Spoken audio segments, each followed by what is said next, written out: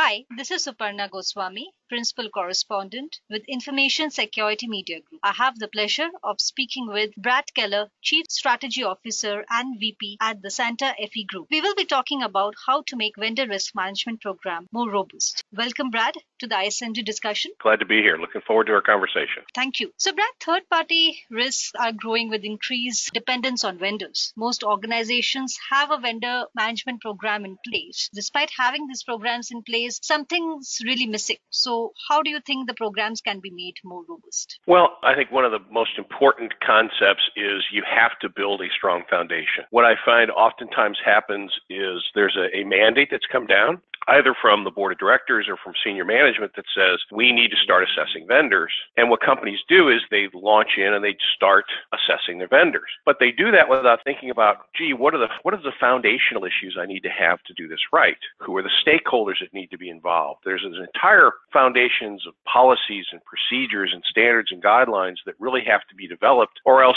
when you're assessing a vendor, you don't really know what requirements you should be assessing them against. So it's really building that strong foundation first that's so critical. And that starts not just with program governance and policies and procedures, but also what do your contracts have to say? Oftentimes we forget that the contract itself defines not only your relationship with the vendor, but what you are compelling that vendor to do. What are the requirements that your vendor needs to meet when you're looking at their program, so that you know how to evaluate them, assess them for whether or not they're in compliance and they're properly protecting your data, your customers' data, as well as your systems and processes, because they've got access into your environment. So it really all starts with building a strong foundation. The other piece of it is sort of follow the vendor life cycle. There's a whole life cycle that happens, and while it's difficult to do that for existing legacy vendors, it's a little bit easier with new vendors, and start with, gee, if I outsource this kind of product or service, what are the risks involved in that? You know, what do I have to manage too? It's a little bit more than just how would I do it myself,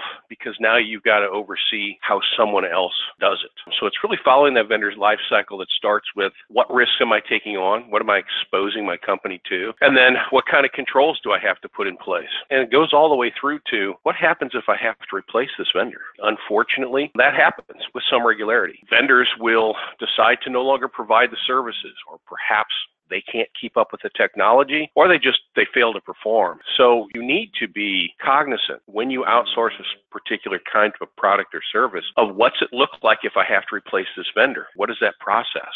And that ranges everything from what happens during the transition period when I'm moving from one vendor to the other, and probably most importantly, what happens to my intellectual property, my data, my systems access when I terminate this contract. Normally, we've got provisions in contracts that talk about termination, but we don't say a lot about the details of it. And really now it's become more and more important to include what happens to my intellectual property. And not only what happens to it, should it be destroyed, should it be returned, but you have to be able to validate that. We're having more and more instances where a company's data has been compromised at a vendor who they terminated some period of time ago. Unfortunately, they didn't validate whether or not the vendor had in fact deleted all of their customer data, and it's now been involved in a breach with a vendor that hasn't worked for you for some period of time. I expect the security team to understand these things, but what can one do about the business units? How to make them understand? You really have to educate your business unit leaders.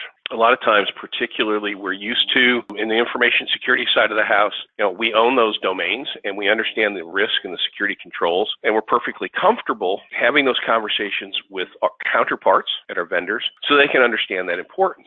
But in most cases, the relationship with that vendor is really owned by the business unit, and they may not always fully understand why it's important that we have these types of controls in place at our vendors. So it's really important to have business unit leaders engaged, updated, make sure they know at the appropriate level why it's important that vendors have controls in place, what you're doing with them, and certainly during the process of an assessment, the business unit leaders or the business unit counterparts, whoever your colleagues are who manage that relationship in the business unit are informed of what you're doing. They may be able to actually help you with the vendor of getting your assessment due diligence in, and as well as make sure they understand that if there's vendor remediation, if you find that the vendor needs to take action to put controls in place, it's always a good idea to have that conversation with the business unit leaders first. It's not uncommon to go back to a vendor and suggest that there's controls they have to put in place. They're not comfortable with that. So the first thing they do is they get on the phone and they call the head of the business unit and complain that you're asking them to do things that are completely unnecessary. The person in your business unit isn't prepared for this, doesn't understand what you're doing and why you're doing it. You've actually put them in a very uncomfortable position.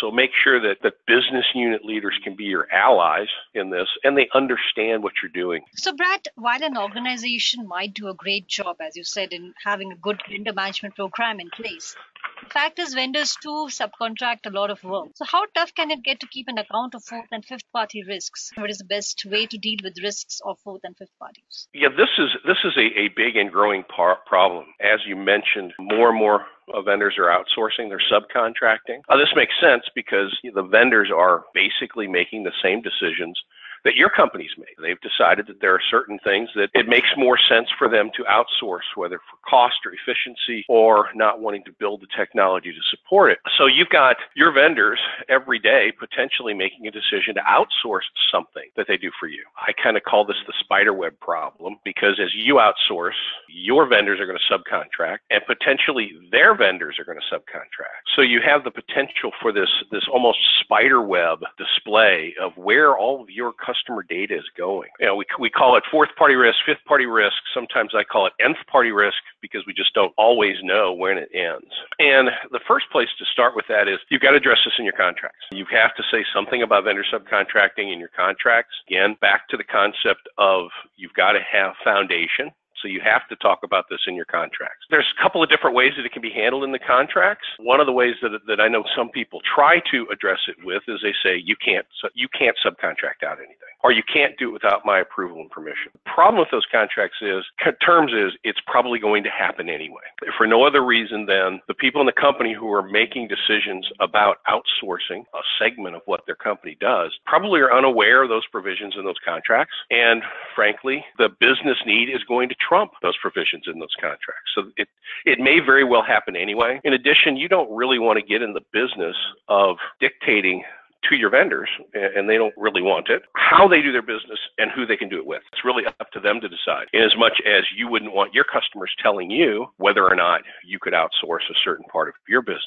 So really what's better in the contracts is to have provisions that, and it's your first line of defense, make sure that your vendors have a robust third-party risk management program. Make sure that before they outsource anything to a subcontractor, that they've assessed that company and done that before they allow that subcontractor to have any access to your data, your information, or certainly access through them to your systems. Get those provisions in place is really sort of your best way to manage it. That also allows you to do things like have vendors, what we're seeing now from a best practices standpoint, is companies are requiring their vendors to provide an annual list of any subcontractors they have that they deem to be critical to their providing goods and services. If you get that list and you get that annually from your vendors, you're also able to say, okay, as part of your assessment process, did you assess the subcontractor before they came on board and got access to my data? And you can spot check that. You can sample that and say, I want to see what your assessment results are. I want to see if you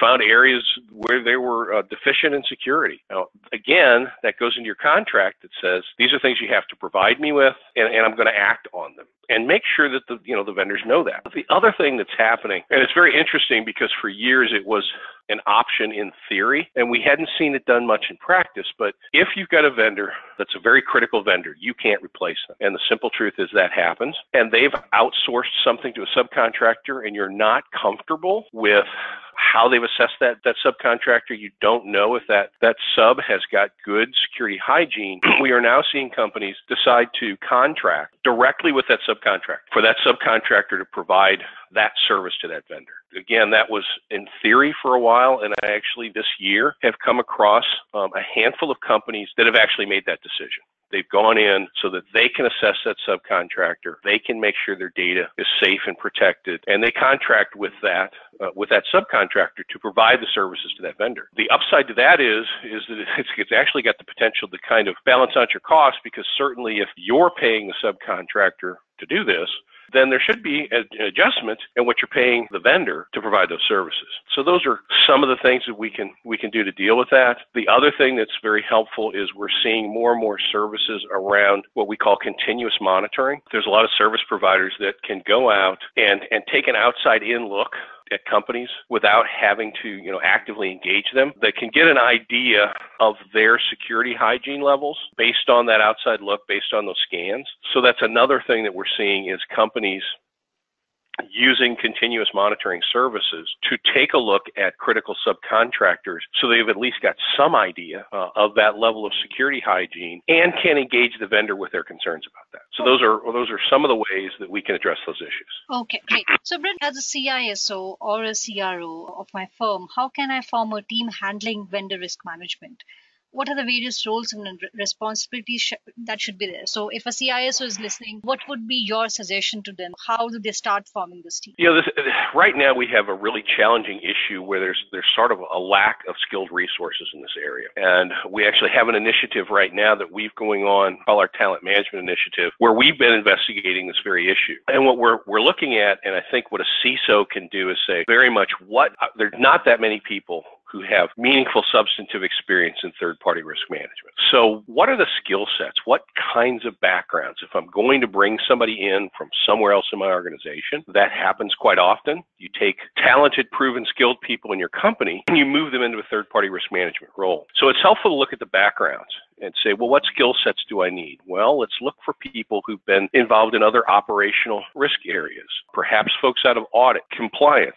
Most importantly these days is privacy, particularly as we're seeing the privacy regulations, particularly on an international level, driving a lot of what we have to do with our vendors. I mean, GDPR and what GDPR requires we do with data processors is the most visible example of that. So look for people who've got a background with the skill sets that will help them be good third-party risk managers.